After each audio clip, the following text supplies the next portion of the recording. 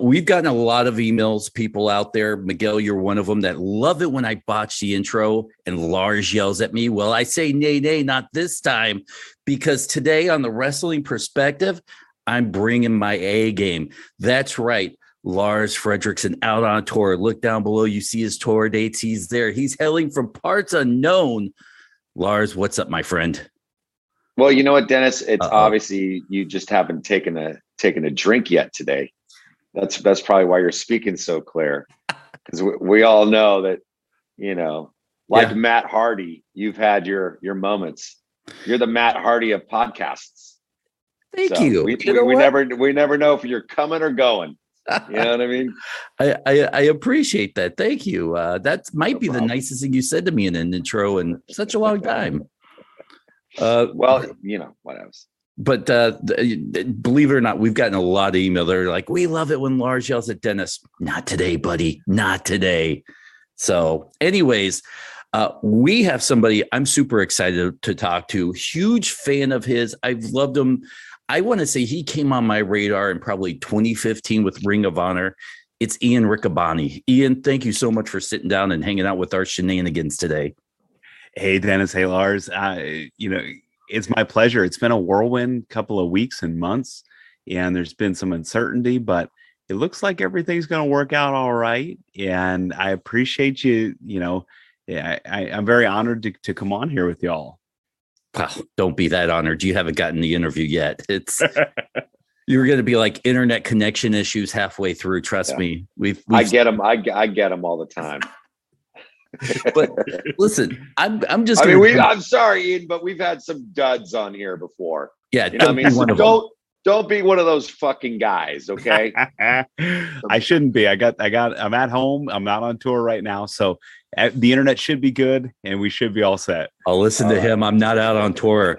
2 out of 3 people on this podcast are out on tour. One of them's not. Yeah. So, all right. Well, listen, Ian, I'm going to jump right in. And this is a question I've been crafting all day for you. And as a guy that kind of watches from the outside looking in, and your situation with Ring of Honor going on hiatus, not knowing what you're going to do next. And then all of a sudden it feels like you've kind of broken out of this protective shell that you were in when you were with Ring of Honor, and you started kind of venturing out and doing other things. In retrospect now, do you kind of feel like, at least for you, this hiatus has been great for you because now you feel like I'm seeing you do other things and branching out and need I say growing a little bit?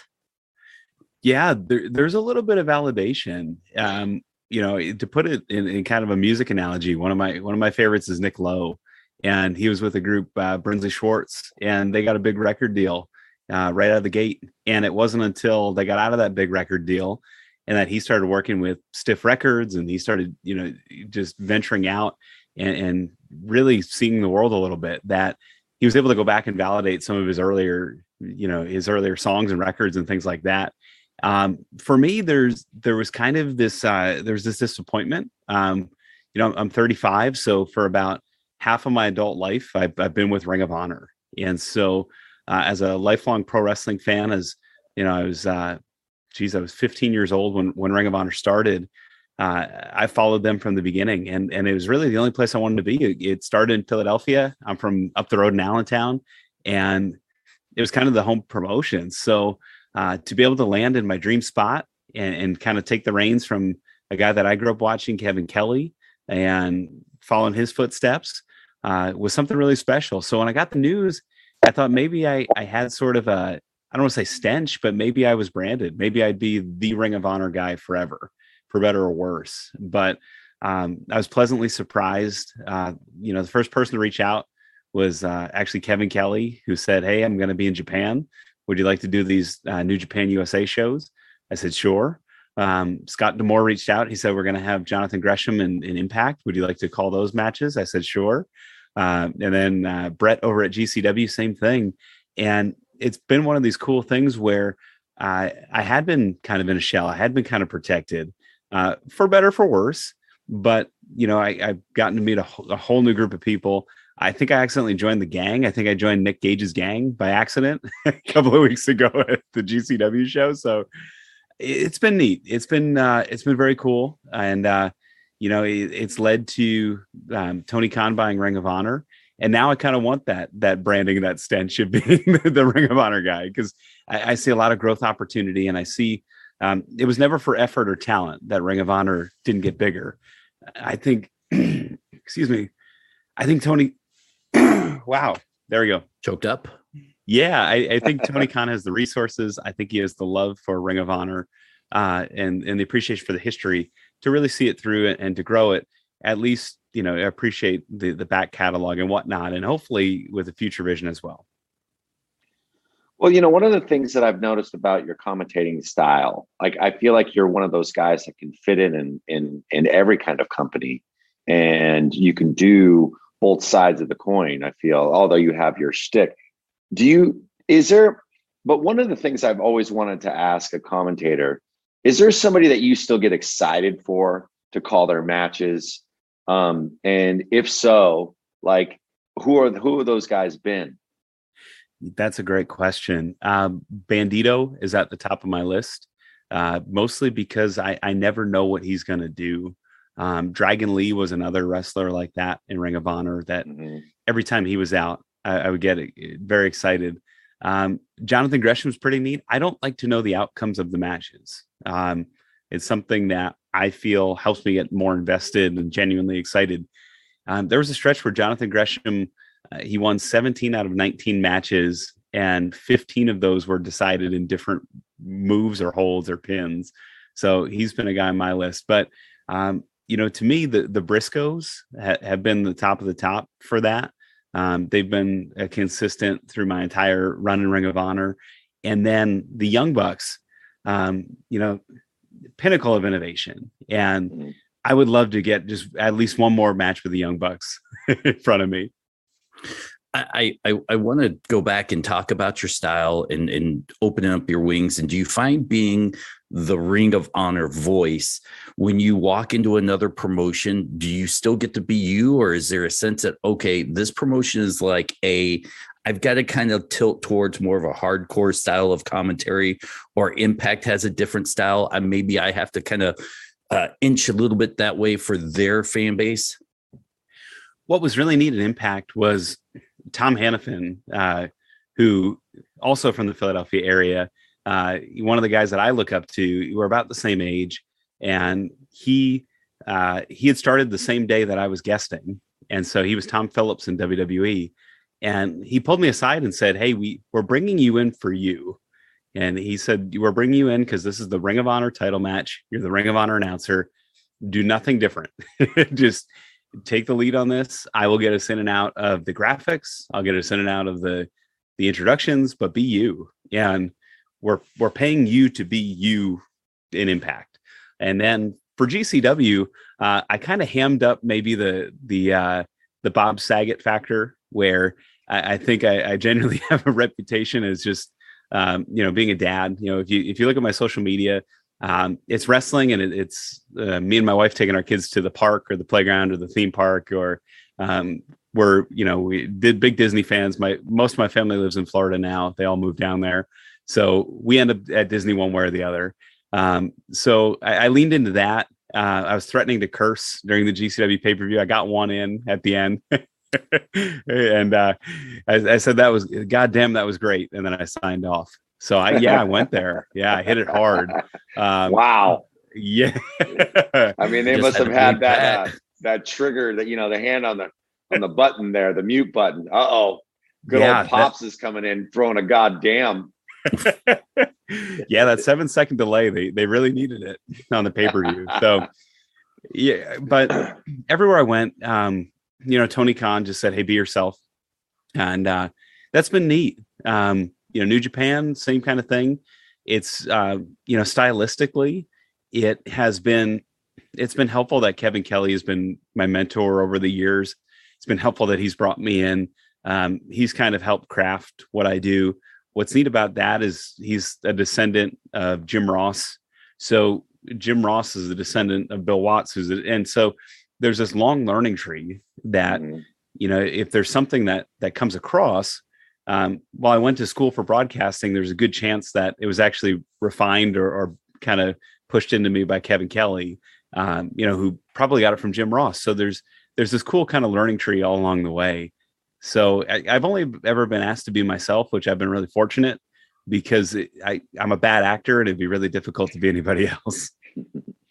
Well, I've always wondered, and maybe you can answer this question. I'm sure you can, but I do know a few commentators and guys, and what I find from them is different answers on this. But do you ever get a chance to really actually know these guys? Do you go on up and ask them questions to help you connect, and then therefore, excuse me, help connect them to the audience? Because that's in essence somewhat of your job, isn't it?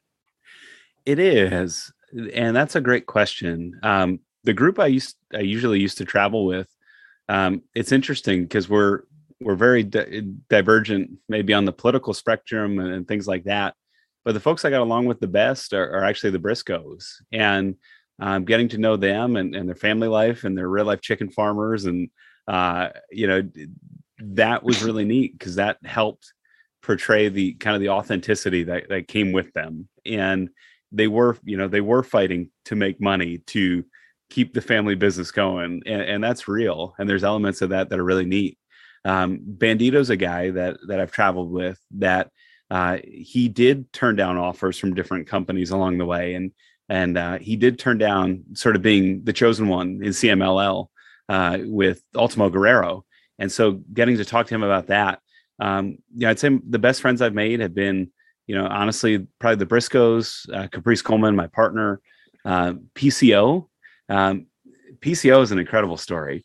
PCO, he's wrestled everybody and anybody in wrestling. So for me, it's every time I got to travel with him, it was like a birthday gift, because I just asked, tell me about Bret Hart, tell me about so-and-so. But then along the way, you get to know about his family and him wanting to move to the United States and what he's going through. And his relationship with Jacques Rougeau, and the time they sold out the Montreal Forum in 1994 when WWF's business was kind of down in the dumps, but him and Jacques sold out the forum up there. So it's really neat. I do get to know them on a pretty nice level. Like I'm going to Matt Taven's wedding in a couple weeks, which is really exciting. Matt and I became friends over the years. Two kind of dedicated Ring of Honor guys. He had been in Ring of Honor since 13. I'd been in Ring of Honor since 14. Started really getting some opportunities in 15. And so the two of us kind of grew up together in Ring of Honor and got to really know him and his fiance, Lisa. So we're really excited for their wedding. Maria Kanellis Bennett has offered to come down and babysit so that my wife and I can get a night off. They live out in the Chicago area, so that might be tricky, but it's very sweet of her to offer. But I've gotten to know her and Mikey and their kids. Their kids are the exact same age as Sarah and I's kids. So we trade parenting stories of joy and parenting joys of horror all along the way. Wow. Now, I got to ask, because I'm sure the internet will go crazy if I don't ask you the typical Ring of Honor questions, is what have you heard about the rebirth of the brand? Are you going to be involved? Have they even talked to you about being involved? Sure. I haven't talked to the man himself. I'll say that. I think there's one guy that knows what's going on. And aside from how you doing, very nice to meet you, appreciate what you're doing, I'm excited to see where it's going. I haven't had the opportunity to sit down with him. One of the weird quirks of everything is I'm the last person ever to be under Ring of Honor contract with Sinclair Broadcast, and I still am. So no one knows kind of what my if it comes with the sale. It hasn't been established yet. If Sinclair's going to buy me out, if they're going to cancel it, if Tony Khan gets it, if he wants to take it as is, to be very clear, it's a contract that's performer friendly and it's company friendly. There's some easy outs. So I don't anticipate getting essentially money for nothing for too much longer. But that being said, I've talked to folks in Tony Khan's orbit, and I've let them know my phone is on and that I'd love to be a part of what's going on. And I've done my best to put that bug in their ear as much as I can without being annoying and without being a pain in the butt. But I know the squeaky wheel gets the grease. So you got to make sure that they know you're out there and that you want to do it and that there's no weird feelings or anything like that. So, for me, I'm just keeping my voice in the ears of what I think might be the right people at this point. And they told me to keep my phone on too. So there looks to be some sort of mutual, at least on a small level, maybe a mutual interest to see where it goes. In terms of plans, I only know what Tony Khan has said at the press conferences, that he does intend it to be a continuation of the program, that the storylines and the history of Ring of Honor is going to continue kind of where it left off. And we saw that at Supercard, there was stories that continued and the titles continued as is. So it'll be interesting to see where it picks up. Personally, I'm hoping that it's a weekly television show. For me, selfishly, it'd be really cool if it taped once a month, so I get as much time with my kids as possible. But I'm willing to listen on just about everything. I mean, Ring of Honor, like I said, half my adult life has been with specifically Ring of Honor. It's the first company that ever gave me a break. It's the first company that ever put me on truly national TV. So I'd love to continue, and there seems like a lot of people put a lot of effort into it in less than favorable circumstances to not, I'm just hoping all of those people, myself included, get a shot with an ownership that cares about it, that is willing to sink some money into it, that is willing to maybe appreciate it in different ways than the previous group had. Well, one of the things that I will always say that Ring of Honor had that a lot of the bigger companies, as they went on to sports entertainment, Ring of Honor filled that gap of what real pro wrestling fans wanted for pro wrestling. I've always thought it was like a conscious effort by that group. And maybe you can clear that up for me. Was that like a group conscience with you guys, with the wrestlers, with the office, with the commentators, with everybody, that we're going to do an actual pro wrestling show, because this is going to be sort of the opposite of what's happening with this sports entertainment? Yeah, for sure. I know when Kerry Silkin owned the company from 2003 to 2011, that was the MO there. It was, let's get literally the best wrestlers. We'll have some stories, and they had some good ones. I think of Jimmy Jacobs and Lacey, that romantic relationship. I think of CM Punk versus Raven, how violent that got. Oh man. And there were stories, don't get me wrong. CM Punk and Samoa Joe, the best of three. Just three incredible matches. Summer Punk, Bryan Danielson's World Championship reign, Homicide, just at every turn, being the flag bearer for Ring of Honor. So there were stories, don't get me wrong, but you could also see, Doug Williams, you could see Chad Collier, you could see, John Walters, guys that weren't household names, that were really good wrestlers, that didn't really fit the profile of what WWE was looking for at the time. Well, I just needed to interrupt you. I'm sorry. But I mean, if that wasn't the culture around there, I don't think we would have seen the evolution of the Briscoes, the evolution of the Young Bucks. I don't think, because I don't necessarily know if they could have done what they've done in a totally, completely different company. Absolutely. Yeah. That definitely was the driving force and the driving factor. And Ring of Honor was always lucky because they've always had executive producers or matchmakers or bookers or whatever you want to call it, that have had that same vision one way or the other. And, it started out with Gabe Sapolsky, who, gets a lot of credit, well-deserved, for making a lot of the matches. Although if you talk to Kerry Silkin, he'll remind you that Gabe often ran the tab up, which was fine. And, Ring of Honor wasn't the most profitable venture for a long time, but then you had Adam Pearce, who looked at it the same way. And he helped really the rise of Tyler Black, of Kevin Steen, of those guys. And then, into the Sinclair era with Delirious, Hunter Johnston, who really, aside from, maybe suggesting a finish or maybe suggesting a sequence here or there, really just left it up to the talent to have the best match. And very rarely was there any specific instruction to not just go out and tear it down. I think there's different places on the card. Maybe the opening match, you really want to go, all out, but save a little bit. And I think you want to make sure the main event that no one is doing the same finishing move, or no one's stealing one of the main event's finishing moves, to really heighten the importance of what you're going to see in the main event.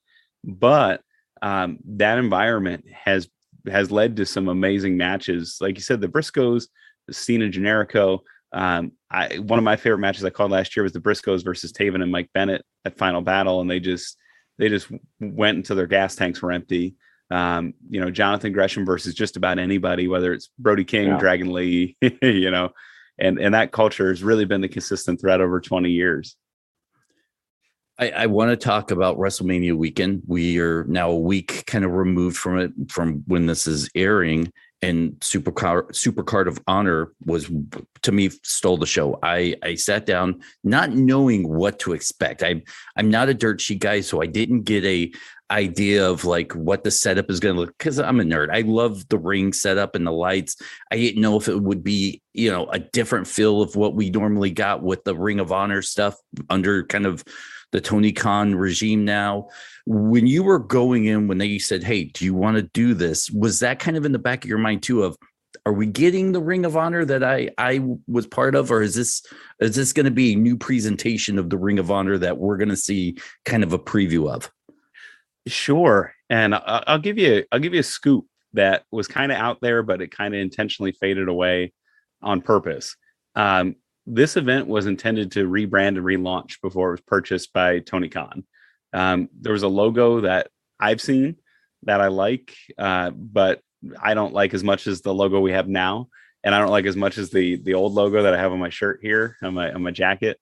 But there's a new logo out there that was intended to launch on the night of Supercard. That didn't happen. And there was some merchandise that went with it. So those are interesting. I've asked the previous ownership group if I can get some of that merch before they donate it or whatever they do with it. I've been told I cannot have it. So I'm a little disappointed to be one of the rare pieces of merch.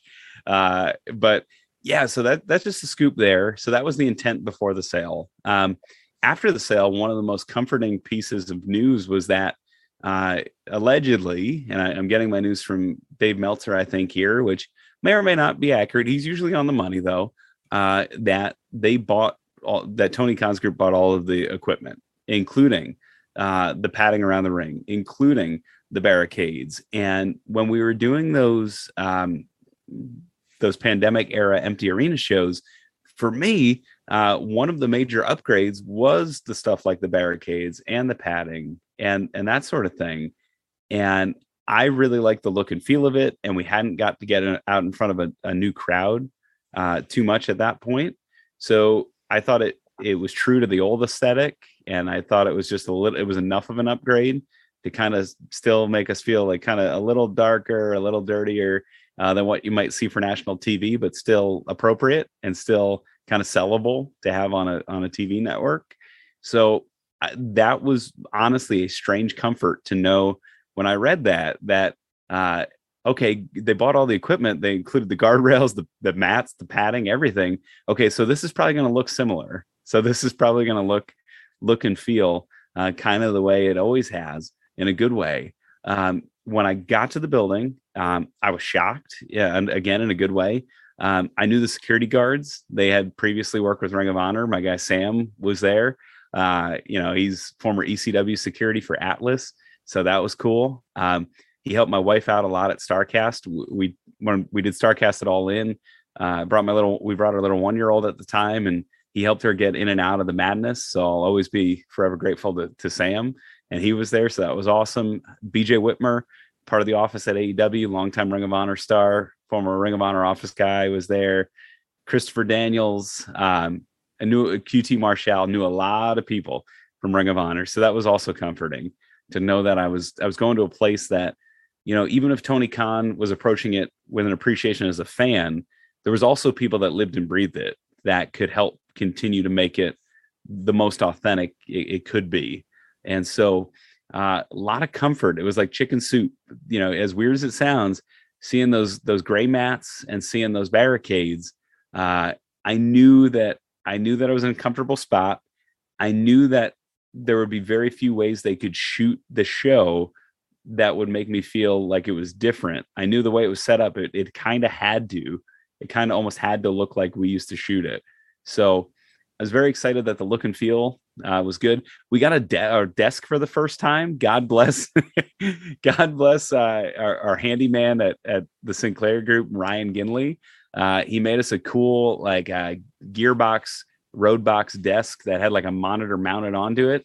But we had an actual desk with actual like high quality office chairs to sit in for commentary, which was an appreciated upgrade. We usually had stools, which at any given time either looked like I was 100 years old, hunched over, or it looked like, it didn't look the best. But there were some small upgrades that, I certainly appreciated. And like, that's no knock, like I said, it wasn't for effort or talent. It's, when we were under the Sinclair umbrella, it was everybody working hard, pitching in as much as we could. But, those little upgrades and updates made you feel wanted, made you feel important. And they put a little bit of their touch onto it that night. So, I appreciated that, but I felt some comfort knowing that we just had our stuff and they just kind of shot it the same. And that was a real big, it was like chicken soup walking in and seeing everything was kind of set up the same. When I think about your career, and as you've been talking, I've been sort of coming to this realization of how many of the greats that we're seeing right now, the guys who are the guys on TV right now, have come through Ring of Honor. And the most respected of all the wrestlers had to have had their feet at Ring of Honor at one point in time.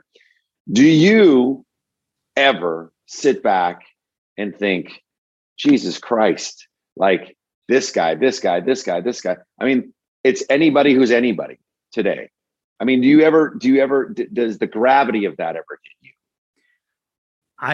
I talk a lot with Kerry Silkin, who used to own the and company. I say this as a fan because and this is like a fan to fan question.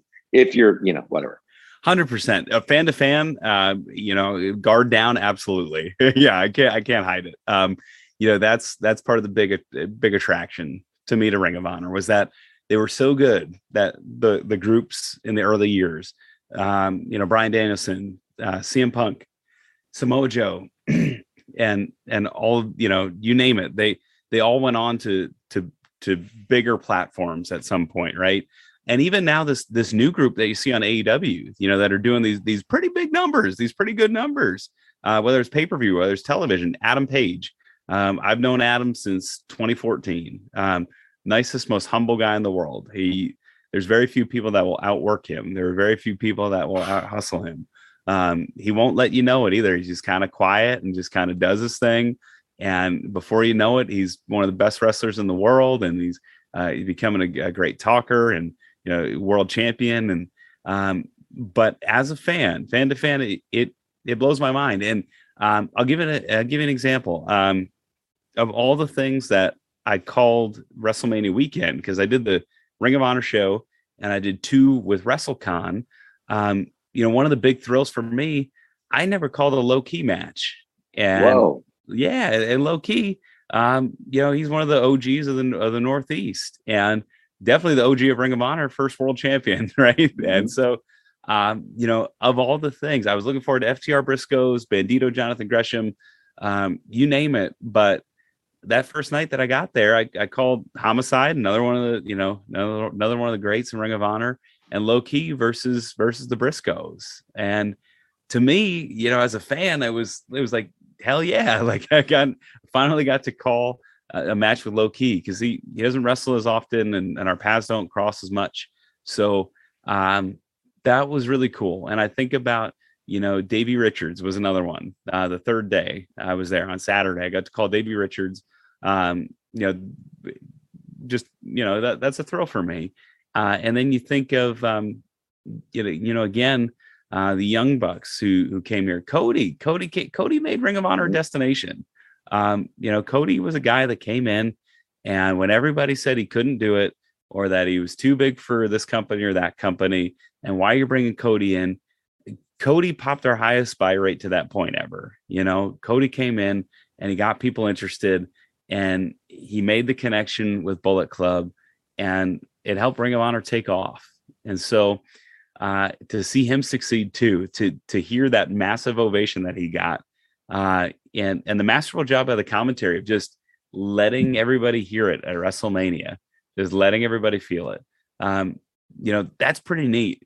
Cody might be an exception, but think about the WrestleMania card. A Ring of Honor guy wrestled Steve Austin in the main event of night one. A Ring of Honor guy in night two had maybe one of the most fun matches I've ever seen against the guy from Jackass. So, I mean, up and down the card, AJ Styles, Damian Priest, another one. You name it, they most likely have come to Ring of Honor. It's everybody. It's literally anybody that you can. I mean, it's like throwing a rock in if you throw a rock at a wrestling show, you're going to probably hit a Ring of Honor guy. Absolutely. And so as a fan, I mean, I have all the action figures in the case behind me. I have the Micro Brawlers. It's really neat because you can point to almost anybody that they've released in that Micro Brawler set. And at this point, I've either called a match with them in it, or they've been through Ring of Honor for an extended period of time. And it validates what you do. Yeah. Every time, and it seemed like it was once a year, every time the WWE came in and swept us for talent, you knew that we had somebody in the reserve. We had an Adam Page that was going to step up. We had Damian Priest that was going to step up. We got Jay White on Excursion. We knew he was going to step up. So we never worried about talent. We always knew that the cream would rise to the top. It might take a month or two to figure out which of the guys would step up to the challenge. But, we always knew that Ring of Honor was a destination for those, for some of the younger, hungrier talent, and that we'd get some of their best years, and that there was kind of an unspoken agreement that they'd make a name for themselves, and then they'd either ask for more money at Ring of Honor or they would go somewhere else and get it. I'm kind of weird where after a podcast, I'll actually go back and re-listen to it and take notes and be like, I should ask this question here. Boy, that joke didn't land the way I wanted it to. It happens a lot, believe it or not. For you, do you go back and listen to your own work? I mean, because I think I would be that guy that if I did anything, I would go back and watch everything all over again and take notes. Are you that kind of guy, or do you just put it out in the universe and move on? Yeah. I once heard Jim Ross say that he tries not to. He, if I remember the interview correctly, he said he almost actively avoids it. But for me, especially at the level of experience I was brought in, I'd interviewed baseball players essentially by the time I got to Ring of Honor, and I'd done very little commentary. And baseball players always have a lot to say, don't they? Some of them.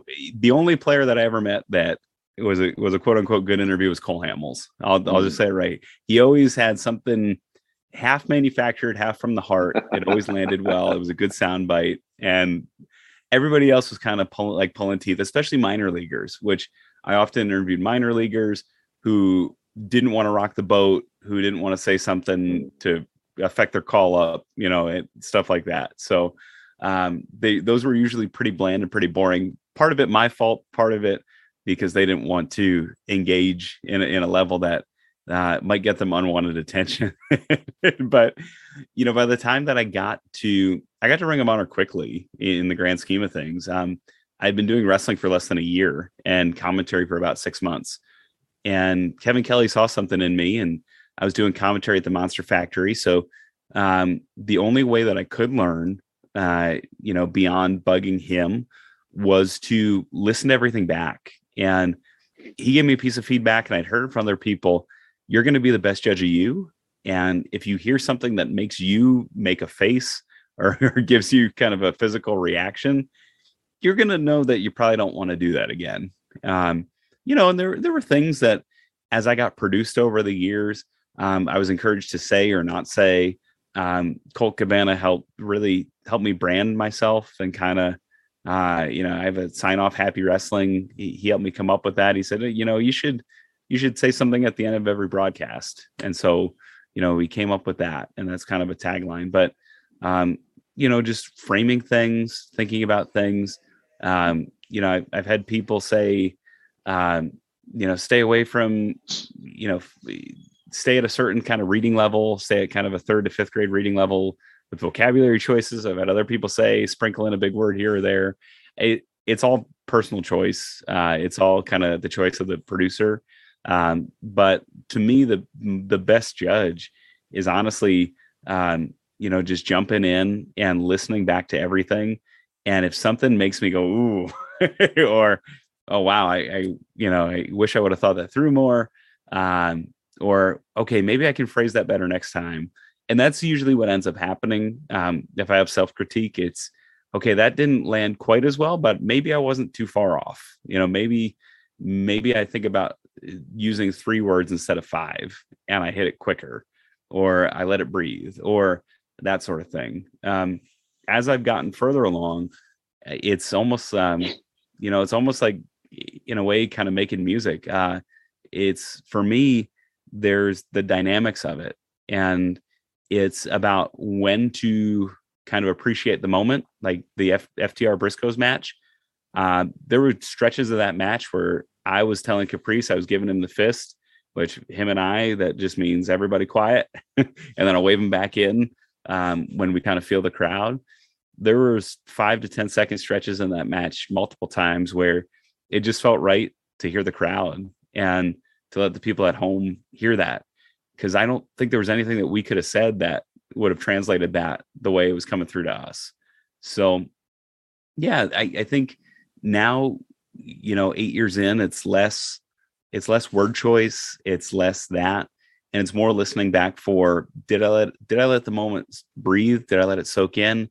Did I start out at a 10 and not go down or up? And how are my vocal dynamics? Did I match the tenor and kind of pace and tone of the match? And that's really what I aim for now, kind of when I listen back. Well, you mentioned, you've gone to GCW, you've gone to Impact. Were they kind of vibe the same for you? I mean, what I mean is was one harder to get used to out of those two because you had been doing Ring of Honor pretty much your whole life as a commentator? I mean, I mean, when you're a professional, it can be an easy adjustment, but sometimes it's just, you just don't vibe with it. So I guess what I'm asking is, which one did you like better? Yeah. I like both for different reasons. I liked Impact because I knew that was a situation where the pressure was off. And what I mean by that was I got to call a handful of matches over the course of 2 tapings, and I was kind of coming in as the expert, and I didn't have to prep for a whole show. I didn't have to think about a whole show. I didn't have to think about stories for 9, 10, 11 matches a night, or on TV tapings. When we do these big Ring of Honor tapings, sometimes we'd be doing 20 matches in a day, and right. I didn't have to think about it. So that was neat. And at Impact, we had a lot of extra support. For every one person backstage at Ring of Honor, which really was a tight-knit family, but it was a skeleton crew. And we were asked to do a lot at Ring of Honor. For every one person at Ring of Honor, it felt like there's 3 or 4 at Impact, which was pretty neat. They had makeup, which I hadn't had makeup since, All In. So I actually, they actually put some makeup on me on the pay-per-view, which was interesting. So Impact was stress-free. I think the biggest stressor at Impact was, I knew some of the guys, but not all. At least with the Ring of Honor pay-per-view, even though those weren't Ring of Honor quote unquote guys at some, in some form or fashion, I at least had met Brian Cage a bunch of times.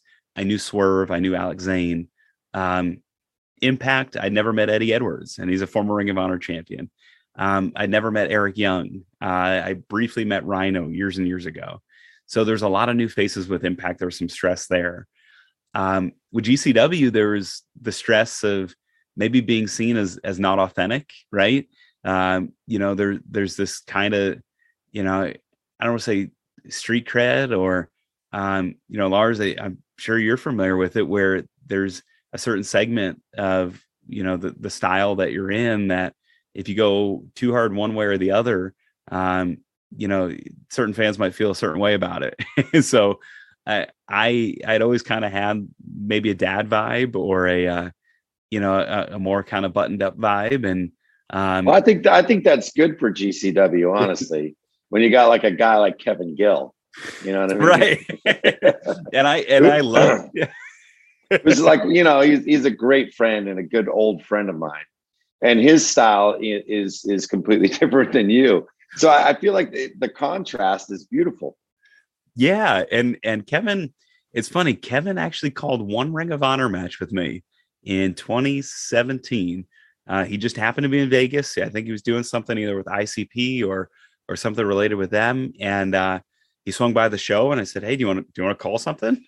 And we did one match together and we gelled then. And I think contrast is good in commentary because Caprice and I couldn't be more different. And we get along real well. We're real good friends, but he's a man of the cloth and he's, he got all these great extra activities going on when he goes home. And I like to come home and sit down here in my wrestling place down here, watch some wrestling, play with my kids. And, we listen to different music, we watch different TV shows, but there's something magic when he and I are together, at least, in my opinion, where I think the contrast brings out the best in us. And because we're comfortable with each other and we trust each other. So I think you're right. But, when there's guys like Gringo Loco and there's guys like Grim Reaper and, Moxley and AJ Gray and some of these guys, Effie, who I think are just genuinely cool. Like, I just think that the GCW guys are just, it's hard to put a finger on it, but they're cool. And I think they're authentic. And that's, I think a lot of their vibe is just people feel like rightfully that these guys are the real deal. So I just wanted to go in and be myself and make sure, just try to give off that vibe too. I was hoping I didn't come off like Steve Buscemi, that meme where he's got the skateboard and the backwards hat. But if Jeff Jarrett could pull it off, which he did, and Jeff's a dear friend of mine, I felt like I was going to be all right. So,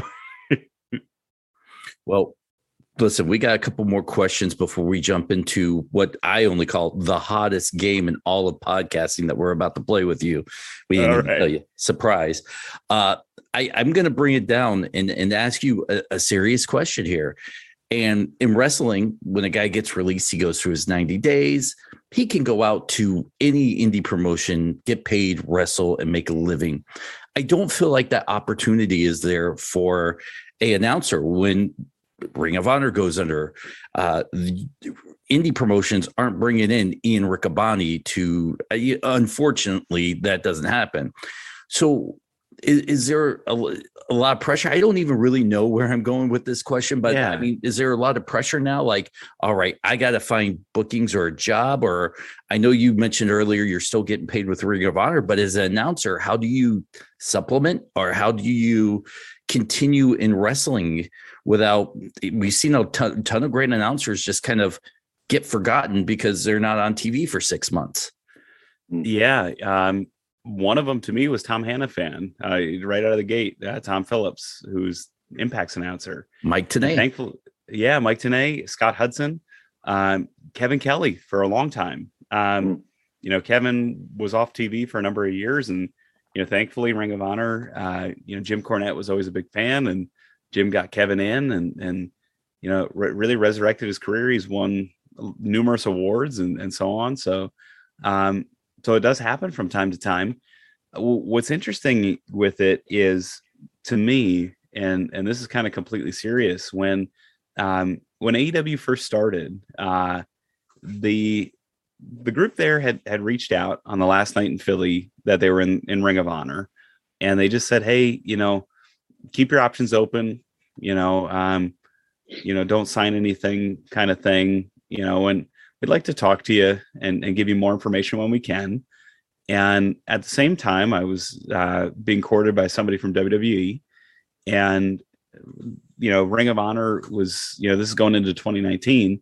Ring of Honor is kind of where I wanted to be, and I knew that. So there was this weird pressure to intentionally not burn a bridge, and so I used the information the best that I could to negotiate with Ring of Honor without ever having to take a meeting to tell the other two groups no, without ever having to say, hey, this is where I'm at. I didn't want to waste their time if I knew that I was going to stay with Ring of Honor. But I also felt in the year or two that I'd been with Ring of Honor that my stock had risen, kind of since my last contract. So I was just hoping for a fair offer, and, I got one. But there was a moment after I did Madison Square Garden a couple months after that where I thought, man, if it ends today, I did okay. And I'm okay with that. And I kind of knew in the pit of my stomach and in my heart that AEW was going to be something that changed wrestling, and it was going to be certainly change how Ring of Honor operated. It was going to change how Impact operated, and even how WWE operated. And, for me, I knew there was a chance that, the last contract I signed with Ring of Honor might be my last contract in wrestling, as morbid as that sounded, because I had made the decision, stay with Ring of Honor and not take meetings with WWE and not take meetings with AEW. So I knew there was a shot that I might be writing my own kind of death certificate in a way if Ring of Honor didn't work out. And that was a choice I was okay with, because I knew at least I was kind of guaranteed Madison Square Garden, which had always been a big goal of mine. I thought I would have had to go to WWE to do that. And so that was really cool, and that was neat. And calling IWGP heavyweight title match, another goal of mine, which was crossed off on the same night. And I was going to give it my best effort and see where it took us. But I knew in the pit of my stomach, I knew in my heart, and I knew with my brain that if a billionaire investor was willing to put the money into it, and the show had the potential to be on cable television, it was going to be hard to fail, especially with somebody that loved wrestling, and that would drastically change how the ecosystem worked. That said, I've kind of come to peace. There was almost this weird relief when they said Ring of Honor was going on hiatus, because as we continued, every roadblock we faced with Ring of Honor, I thought, well, this is it. Every road, but whether it was anything from any kind of claim anybody made to the pandemic, to us taking a 4-month sabbatical from taping because of the pandemic, to us having fans, to going back to no fans, to everything kind of in between. The Sinclair Group buying $10 billion worth of TV stations, the regional sports networks, and then not panning out. Everything along the way, I kind of thought, all right, this is going to be it. And, once they said hiatus, I kind of came to peace with, if this is it, this is it. And I was shocked when the news broke. And then within 24 hours, I was called by Kevin Kelly for the New Japan stuff. Excalibur texted me and let me know that he thought the world of me, and that he thought I was going to be okay, and that to let him know where I was going and what my status was and how he could help. When Scott D'Amore reached out the day after Christmas and said, "Hey, bud, you want to come in? We'll get you a plane ticket." It's just this kind of series of playing with house money at this point, where I'd kind of already anticipated, you could kind of see the writing on the wall, and you wanted to be a team player. And I'm Ring of Honor for life. I don't really mind who owns it at this point. The letters on the front of the jersey are more important than the name on the back. Although I'd like them to pair together. I'd like Rick Cavani and Ring of Honor to pair together. But yeah, if this is it, I keep my one foot in kind of the civilian world, and I make the wrestling work in addition to that. So if this is it, I had a heck of a run. And, I think to Joey Styles, who had 8 years on TV, and I got 8 years, and that he got 8 years in that first ECW run. And, I got 8 years on the first Ring of Honor run. So, whatever it holds, I'm good with it. Like I over time, I think I found peace with it. And so if it all ended tomorrow and they called Joey Styles to replace me, I'd be sad. I'd be real sad. But I'd be all right with it. And there's a local group here in Allentown that runs, and they told me they'd have me in at any time. I'd be getting paid a little less than Ring of Honor, just a little, but that's all right. I'd probably still try and stay involved with wrestling, but I don't think I'd chase anybody or knock anybody's doors down. I'd love to, if Ring of Honor's not the right fit, I'd love to continue the New Japan Strong stuff. I'd love to pop in here or there GCW. But I think I found peace with, the idea of what happens if Ring of Honor goes away or changes. Lars, do you have a question?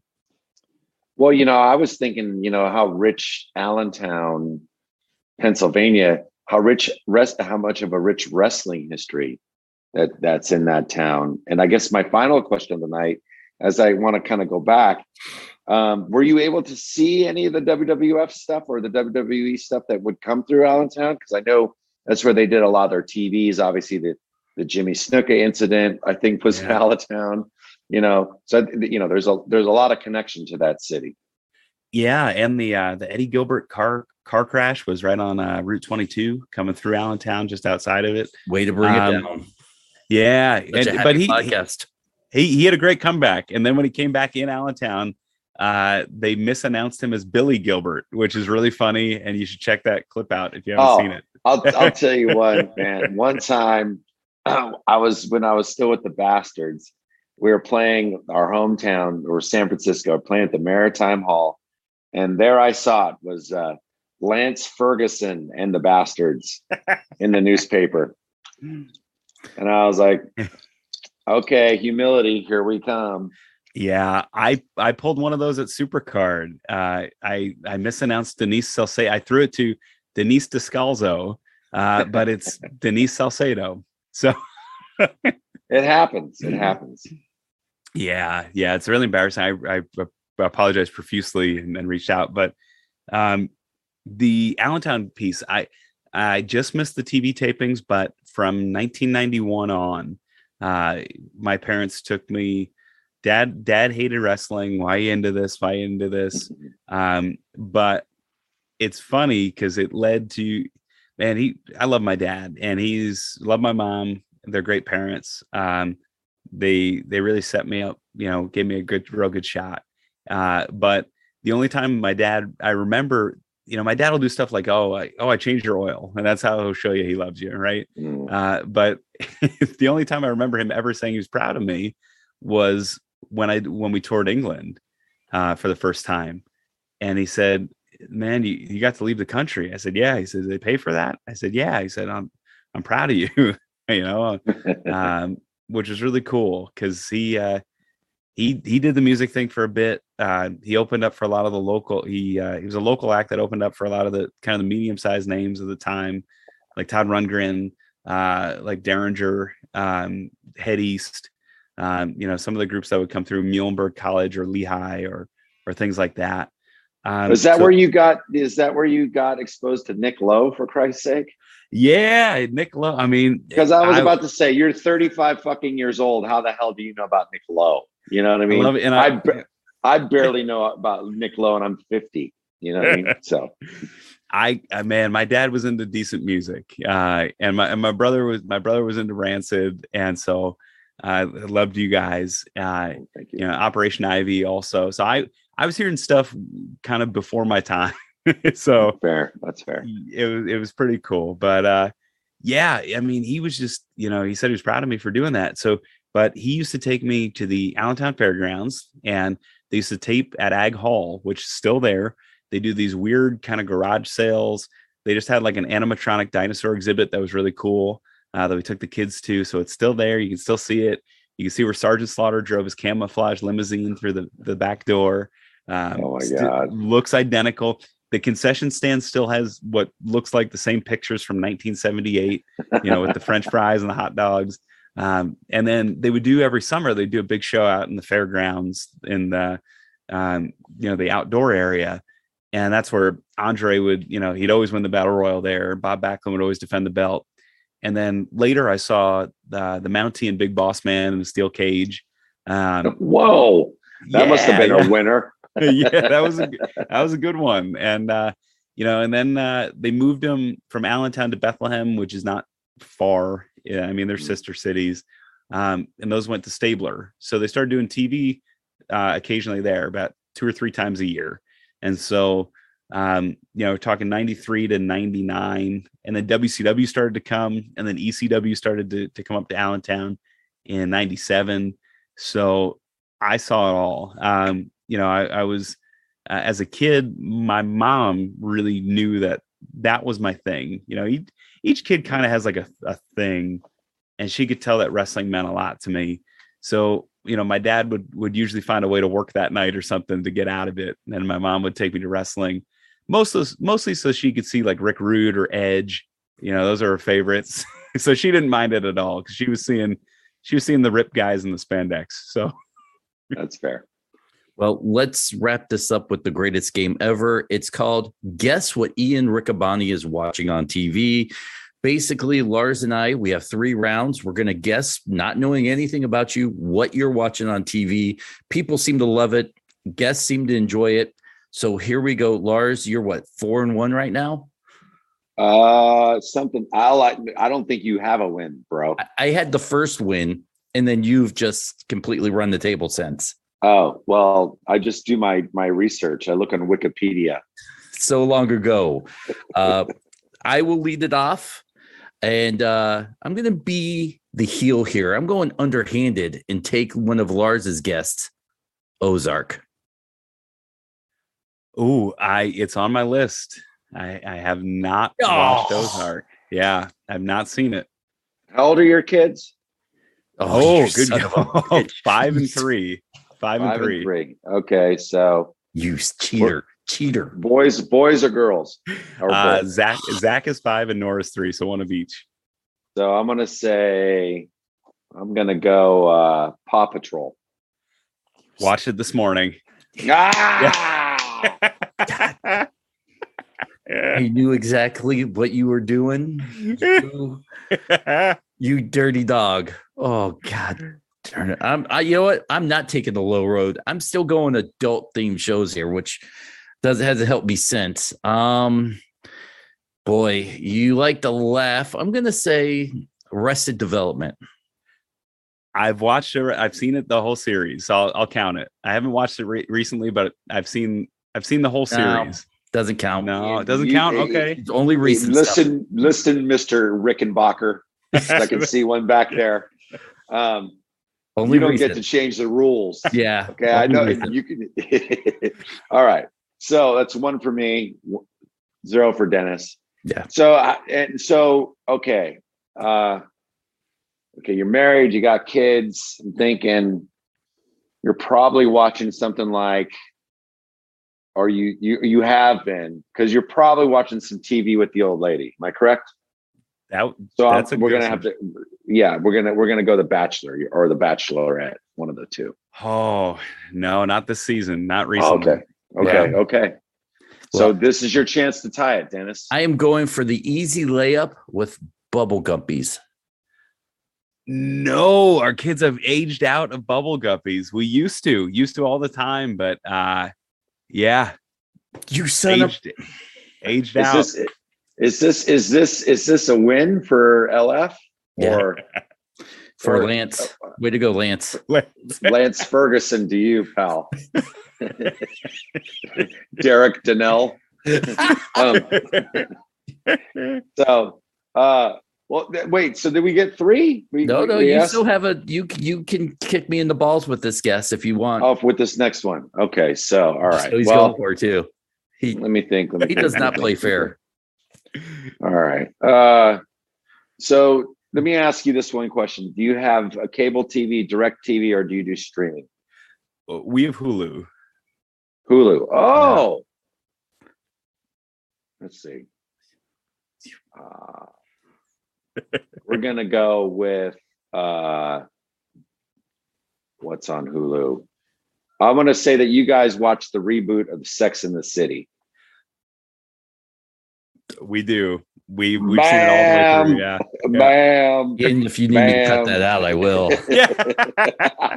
I was hoping he was going for the Amanda Seyfried show, which is also on Hulu. But yeah, another Allentonian. I'm a little envious. She's the Allentonian. So that's bullshit. We got to get that overruled. Right. Well, Ian, where can people find you if they're looking for an announcer for anything? Ian Riccabani's available. Sure, at Ian Riccabani, Ian Riccabani at Gmail for any inquiries. And I'm feeling all right about what's to come. I'm hopeful for the future, and my phone is on as I was advised as I left the building on Friday night. So, fingers crossed. And here's to many 20 years of Ring of Honor and 20 more. Well, go see Lars Frederiksen in a town near you. And if he's not in a town near you, you go to where he is and make it near you, because you have to see Lars Frederiksen. Dates are scrolling at the bottom. Do not miss out. Lars Frederiksen on tour. This has been the Wrestling Perspective. Rate, subscribe, download, do all that other crap. We don't care. For you guys, the show's over. We're going to say our goodbyes off the air. Ian, thank you so much for hanging out with us. Appreciate it. Thanks so much for having me.